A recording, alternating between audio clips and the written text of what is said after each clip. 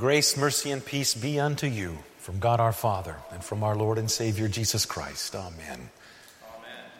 Dear brothers and sisters in Christ, the text for this morning comes from the gospel reading. You may be seated.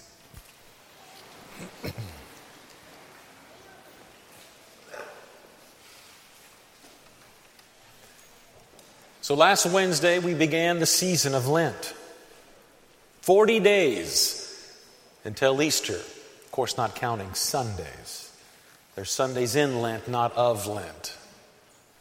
And the 40 days are symbolic of the 40 days about which we heard in the gospel reading, where Jesus went out into the wilderness and was tempted by God. Allowed to be tempted by God. It was God's will. And so after 40 days and 40 nights, he was hungry and Satan came.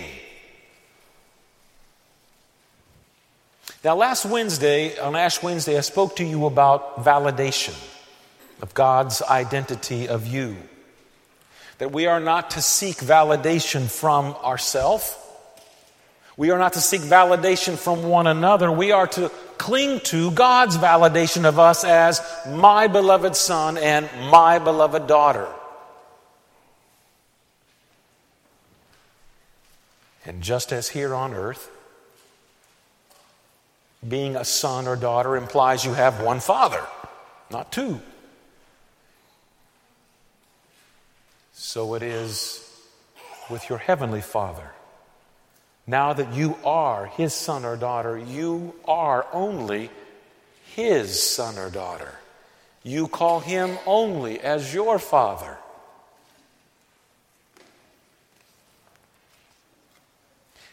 However, in this morning's Old Testament reading, Satan is introduced to us, as well as in this morning's gospel reading. And he's introduced to us and shown us that his will, that is Satan's, is to tempt all of mankind. But let's be more honest, to tempt you as one of God's children to deny your identity as God's son or daughter. He is called the devil, which is another word for the slanderer. And he loves to slander your identity to yourself and slander your identity to the Father concerning yourself, which then wells up fears and doubts and concerns. He's also called Satan, our adversary. And it is his will, until our entrance into heaven, God will allow Satan to roam this earth like a prowling lion, seeking someone to devour. And his will is always opposed to yours, having been made God's child, and to the Father. He is also called the tempter in this morning's text. And as tempter, he will always appeal to your flesh. He will always appeal to your pride. And he will always appeal to your fears. All for the intent of getting you to deny your identity as God's son or God's daughter. Your true identity. What God has declared. Now notice immediately in this morning's text, the verses preceding Jesus being thrust out into the wilderness, the Father declares Jesus' identity. The Father calls him in his baptism, "This is my beloved Son, with whom I am well pleased." The Father defines for Jesus, and most importantly for you, his identity. Who he is. And then he thrusts them out into the world of the wilderness for 40 days and 40 nights. Not too unlike yourself. Having been baptized into Christ, having been defined and validated by the Father's declaration of who you are, you then are thrust into the wilderness of this world during your 40 years of wilderness journeyings until you are brought home. And you become the archenemy of Satan.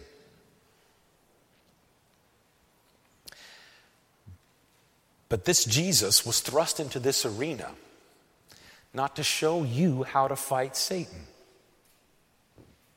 Listen carefully. Jesus did not come in this text to show you battle tactics in order to enable you to triumph over Satan.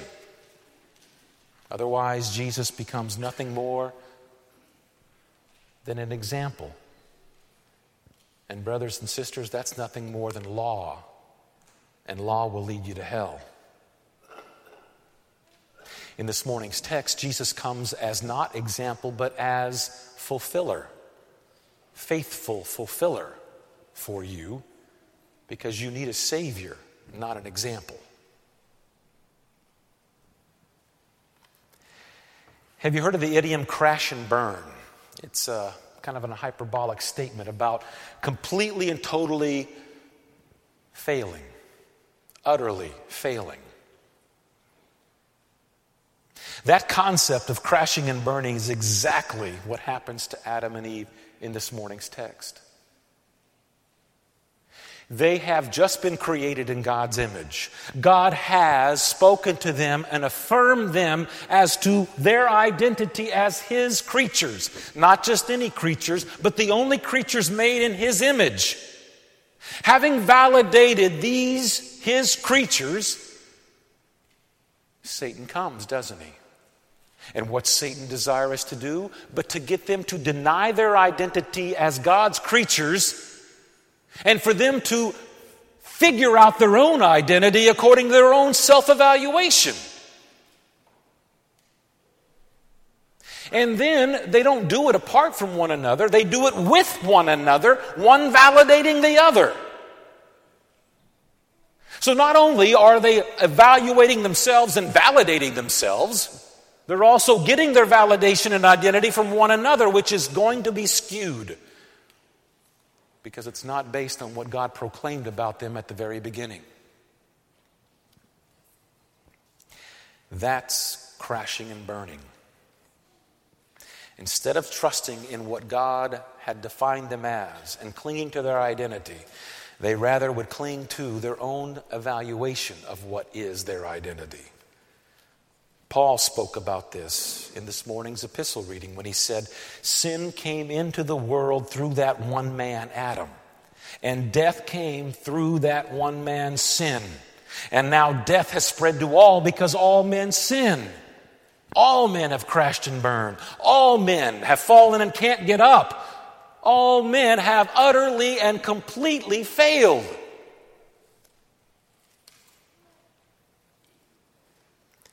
And cannot,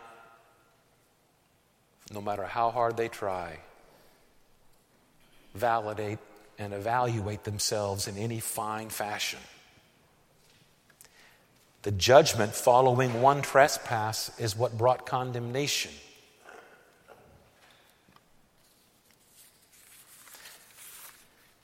Now along comes the one man, the Son of God, and he lives not by his own evaluation of himself, nor does he live by how the people define him. He lives by every word that proceeds from the mouth of God for you. Not for himself, for you. St. Matthew this morning is not proclaiming Jesus as an example to you, as to what you need to do so that you can then say, I can triumph over Satan. I can achieve this. He's proclaiming to you Jesus' work for you who have crashed and burned, for you, for all the times you can maybe say what you have done. Satan will remind you, and your flesh will be willing to listen for all the times when you haven't and have caved and have given in. When you and I have denied our identity by misusing it in order to do what we want to do, because, God's going to forgive us. For all those times, did Jesus live by every word that came from the mouth of God? And did he not fail? No. He's the one who worshiped and served God alone, purely and perfectly, not you. for all the times when you and I have denied our identity as son and daughter of God and have acted out in words or in deeds, God is not with us. I have to do something about this that I'm in. For all those times, did Jesus endure faithfully, trusting in God's validation of who he is and declaration of what his will is for him and how he would provide for him.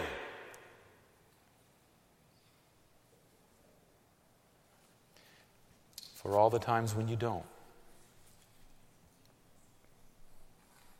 And just as when you have denied your identity as being from the Father, as your one and only Father,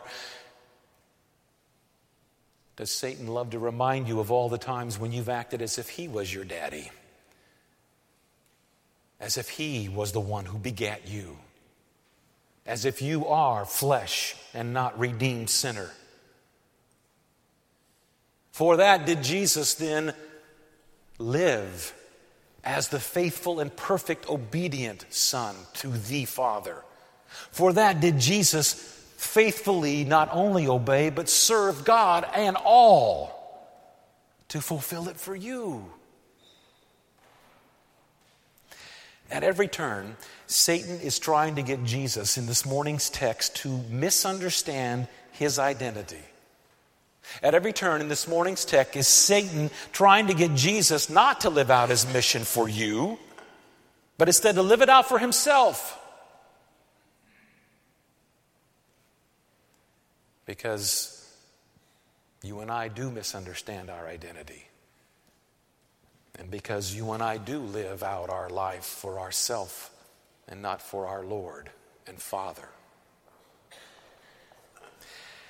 Satan attacks you, but he attacks your failures. He attacks your fears.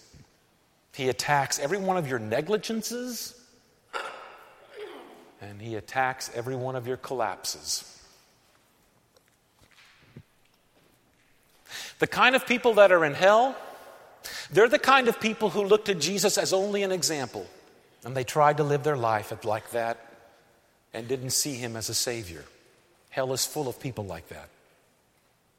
Heaven, on the other hand, is full of people only who saw Jesus as Savior and not just as example.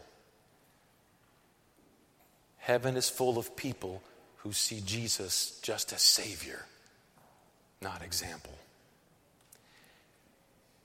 This is what Jesus has done for us, that we might continually be called sons and daughters of the Father, and that we might have confidence when Satan comes and battle him not with our record, but with the record of the one who was made flesh for you. In his name and by his grace. Amen.